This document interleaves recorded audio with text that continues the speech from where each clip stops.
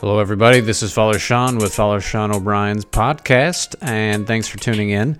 Today, I just want to give a little advertisement about something coming up here. I don't know about advertisement is the right word. I'm excited about this.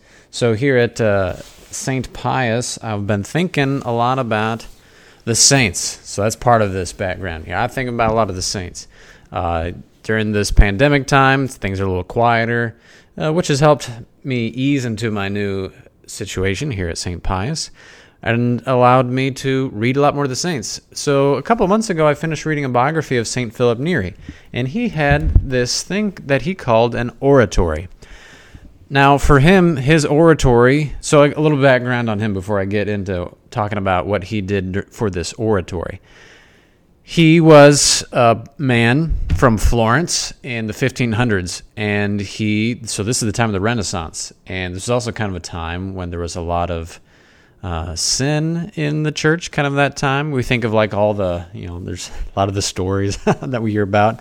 Oh, yes, the Renaissance time. High art, and all these different things. Beautiful art, the Renaissance there, all the Michelangelos and the Raphaels. But also, there's a lot of wealth that is flowing around in the church. And wealth does not mean sin, but wealth certainly opens the door to a worldly way of life and worldly way of living, especially for those who have committed themselves to God. Well, that's not very good. That's unhealthy. We are to live heavenly lives, not earthly lives. And the wealth just doesn't make that any more, doesn't make it easier. Does not make it easier. In fact, Christ proclaims poverty. So anyways, St. Philip Neri was in this context. He moved down to Rome, and in Rome, he became just a really significant figure. St. Philip Neri, he became a priest. He was ordained a priest there, and he had just such a heart for caring for the poor. He would go and he would serve in hospitals, just changing out their sheets even, because in Italy, the patients have to bring their own sheets. It's kind of different than the United States, huh? But the patients had to change their sheets. They're not able to do that if they're poor. And so he would go there and he would clean them. He would clean the sheets and he would bring for them their needs. He would go and visit the poor people of Rome, and the poor people would slowly but surely get to know him, and they would start to seek him out. And then he would also begin to realize that, a lot of these young men in the town, in the city of Rome, kind of got trapped in the boring nothingness on the weekends. So he would do different things. Certain times a year, he would do a ginormous pilgrimage around Rome, which would cover, I forget how many miles, but it's like 10 miles plus or minus, and they would be going to some of the key churches in Rome. The 7-church pilgrimage. Another thing that he did with these young men is he would have them over in the evenings and just for a spiritual conversation, just to talk about life as we ought to live it in the eyes of God, as opposed to life as we ought to live it in accordance with the world. We're trying to avoid that. And so through these conversations, he would really be influencing these young men to make a greater and stronger decision to live for Christ and to live in accordance with Christian virtue. Now, I will also say that this developed quite a lot. First off, he's starting to minister to the poor, but in a twinkle of an eye, all of a sudden, he's got disciples that include bishops and cardinals, let alone like everyone in between.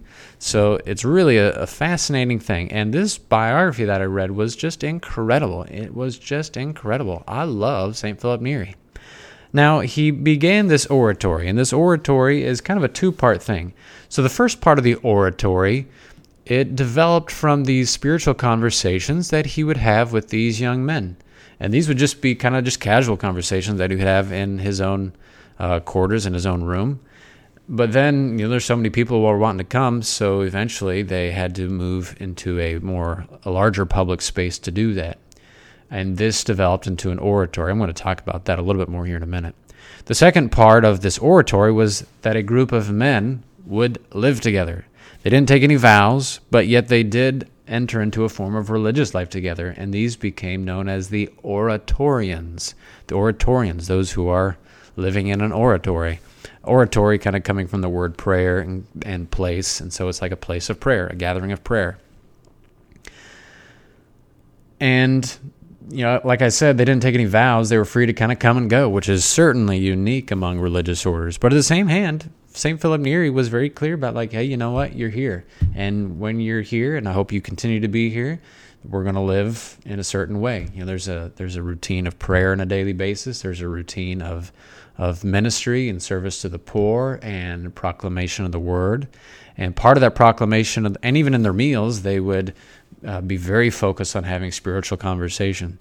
I think we've all kind of had the different experiences of kind of just letting the conversation just float away on its own, and all of a sudden we end up talking about what someone else did the other day, and that's just gossip or just something about the news, and these are things that are passing.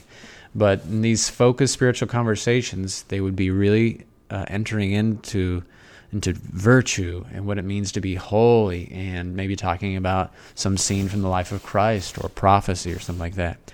And for one thing, I think that is something that we need to bring back. Really not being drawn into mundane conversations, but to be really focused on conversations that are always oriented towards Christ. I'm reading a biography of St. Francis Xavier, and he kind of has a little different model as opposed to just diving into the spiritual conversation from the start.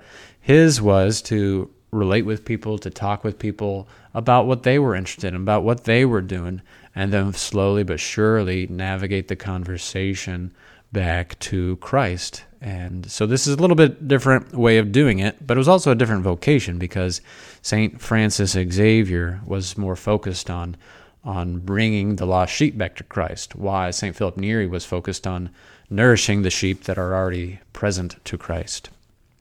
So anyways, just a little quick side comment. Have good spiritual conversations. Do not allow yourself to slip off into pointless conversations. Silence is better. These men would be partakers of the first part of the oratory that I mentioned. So in the evenings, these spiritual conversations, they developed.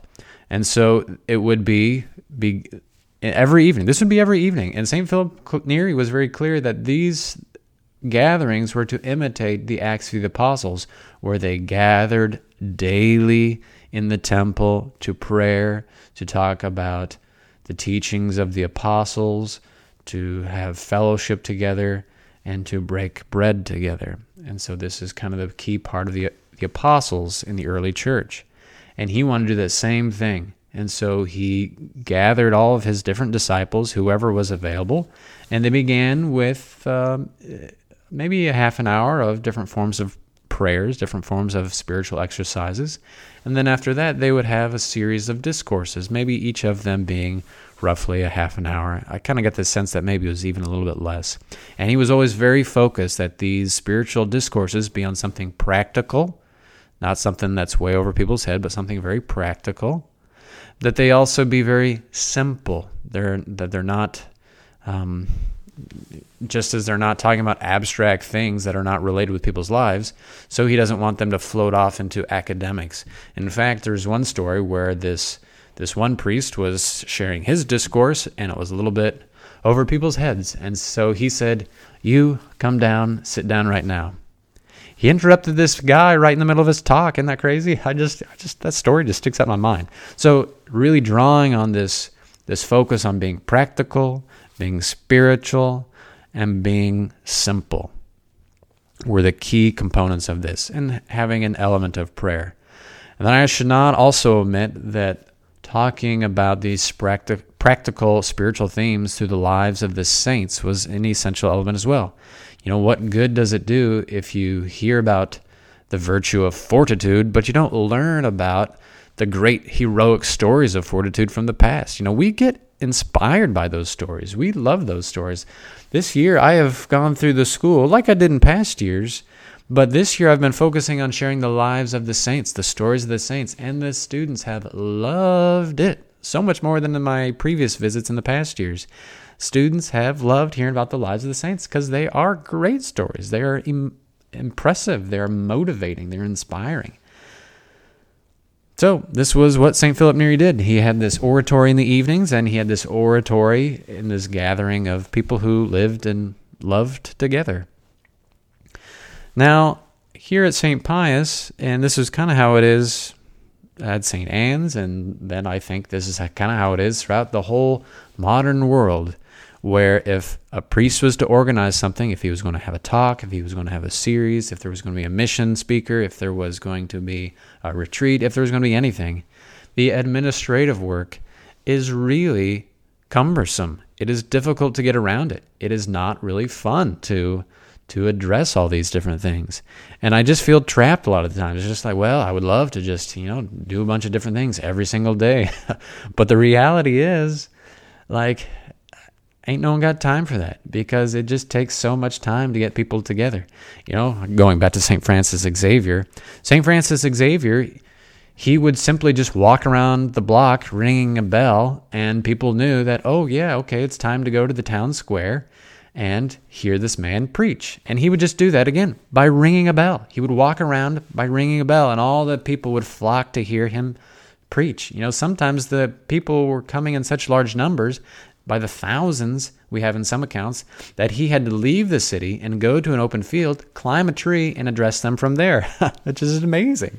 And today, it's not the case. I could go through the neighborhood here, and it's it's a looser neighborhood. It's not as concentrated as the neighborhoods of India, where St. Francis Xavier was, where people would be packed in tight into these little barrios, almost. In my imagination, that word comes to mind here. Just really squeezed in. Nowadays, it's like where you would have maybe like 5, 6, 7 families living. Well, that's one house, and that's one family right there. Or in fact, usually it's like a retired person in the neighborhood that I'm at. There's not a lot of families here. There's a handful, though. And it's just difficult to get people together. I can't ring the bell in the neighborhood. I can't drive around honking the horn. Maybe I can. Maybe that would be effective, but I haven't done that. So I've been thinking, what can I do to gather people together on a regular basis that minimizes my administrative work? God didn't call me to be an administrator. He called me to be a spiritual guide, a preacher, one who proclaims the word of God. And so I think this is what I shall do. I am going to do something that St. Philip Neri did. I'm not going to have it every evening. People back then, they love to do this kind of thing. They didn't have the busyness that the United States has today. They could gather, every night in accordance with their own schedule. I don't think that works these days, with soccer, with basketball, with recitals, with, you got to catch your favorite show and all these different things. I just don't think that works. I don't think people would come. I think people get burnt out on that. So I'm going to give a few different options during the week where people can come on a regular basis. They can just keep it on their calendar, on their weekly calendar, and they just know, at this time I'm going to hear the word of God proclaimed. And hopefully I'm thinking that this will be a bit of a conversation. It won't just be like the Father Sean show, but at the same hand, like I'll have a spiritual topic, a spiritual theme, and we'll talk about that, especially using the lives of the saints. I don't want to get over people's heads. I want people to be inspired. I want people to be motivated to live these things. I want people to withdraw from all the vices and sins and the ways of the world, because I want them to see how distasteful all that is.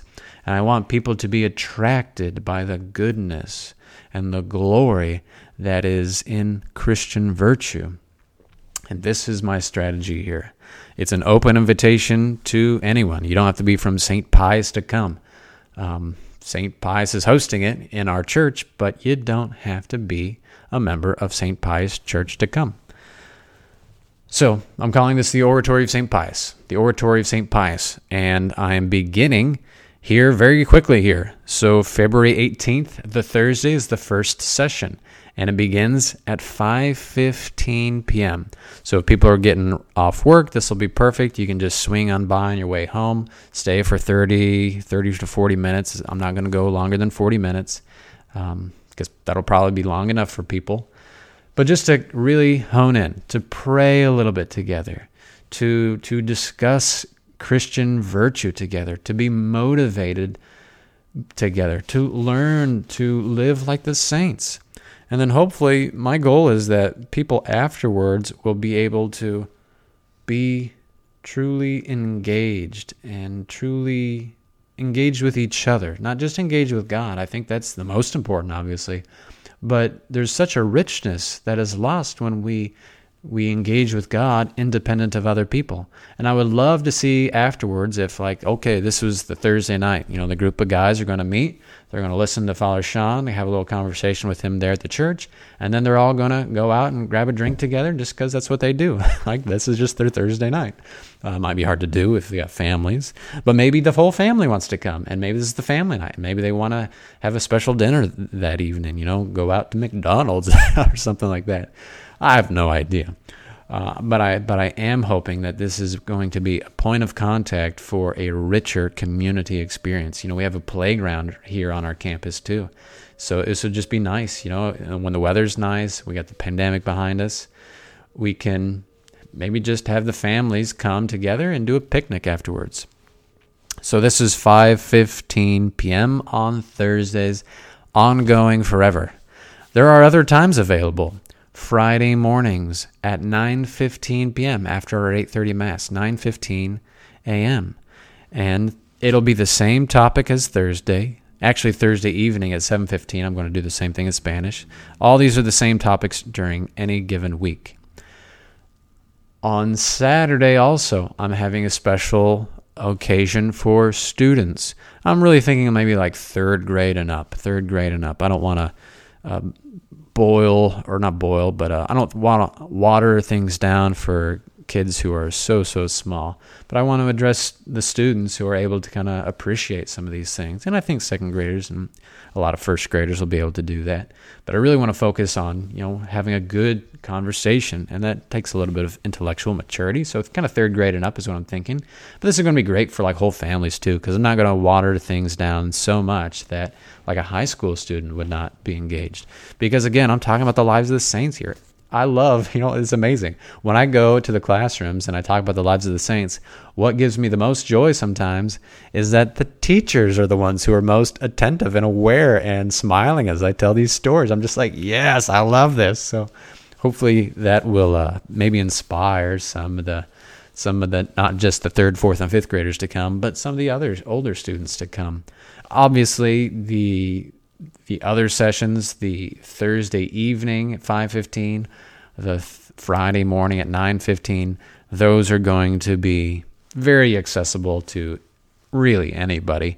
But again, just kind of thinking about the context of being in a community, for those fourth and fifth graders, they're going to want to see their other fourth and fifth grade friends there. They're going to want to be surrounded by people who are like them. I don't want to omit the importance of the family as well, because that will be the most important. But again, after that 11 a.m. on Saturday, to have a little picnic outside, to go to the park that we have here on campus just across the parking lot, to talk with some of the other students, some of the other families, and to really hone in on who they can be friends with, because so many times the friends that our children choose are just bums. They're just like, well, that person's not going to help you get to heaven. In fact, you're going to send your kids over to that person's house and they're going to play video games and nothing else. They're going to be shooting each other up. Oh, you know what? They're probably going to watch some movies that they're going to stream. And you know what? Some of those movies, the parents are not going to be terribly aware that they are watching such movies, let alone a lot of other kind of sadder things that I have heard of, multiple times. They go over to their friend's house, and that's their first exposure to pornography. You know what? That just is a story that I'm afraid I have heard a number of times. So we just always have to be very careful that our children have good friends, let alone us adults have good friends. So again, honing back on having this beautiful encounter with God by talking about the lives of the saints and a very practical spiritual theme, and then launching into a deeper encounter with other people around this encounter with God, so that we can encounter God more deeply and more thoroughly in the context of a community. Now, as I start this, again, I'm starting this tomorrow. This is coming out on Wednesday, but I'm starting this tomorrow, Thursday. The first topic will be the Holy Spirit. This is very practical, just simple realization that I got to have the Holy Spirit in my life if I'm going to live in a spiritual life. The following weeks will be on each of the fruits of the Holy Spirit: peace, patience, gentleness, joy, etc., etc. So again, it's just a simple little theme. I'm talking about these through the lives of the saints, and I'm really excited because I just love it. I'm just looking forward to it a lot. For one thing, it's a lot less work if I just do all the prep work ahead of time and then just show up. But on the other hand, it's just going to be great to see these people come. To close, I want to just mention one last thing. At the end of each one of these, probably for this first time I won't do it because I want to spend some time maybe getting to know the people who are coming, but at the end of each of these oratories, I plan on offering confession. It is a difficult thing in the Diocese of Tulsa to have a regular confessor because you have to schedule that time together. And that's fine. That's okay. We can do that. People can do that. But at the same hand, if you go to a regular confession hour, especially if you're at a church with an associate pastor, it's going to be 50-50. You're going to get the pastor 50% of the time. You're going to get the associate pastor 50% of the time. And then a lot of other times there's even a retired priest who's kind of chipping in, which is awesome, which is great. But at the same hand, our church gives to us a tradition of having a confessor, someone who knows our soul, someone who's heard our sins, someone who knows the way of our heart. And a confessor, after getting to know the ways of our heart, can then give us more deeper and more insightful suggestions and counsel about how to overcome vice and sin and how to pursue Christian virtue in a deeper relationship with our love, our Lord Jesus Christ. And hopefully I will be able to offer you the opportunity to have a regular confessor. You might not want me to be your confessor, so maybe that's not a big deal at all, but I really think this can be helpful for a lot of folks. Well, okay, everybody. God bless you all. Please pray for me. Please pray for this Oratory of St. Pius, and I shall pray for you. Blessings to each and every one of you. Peace, y'all. Bye.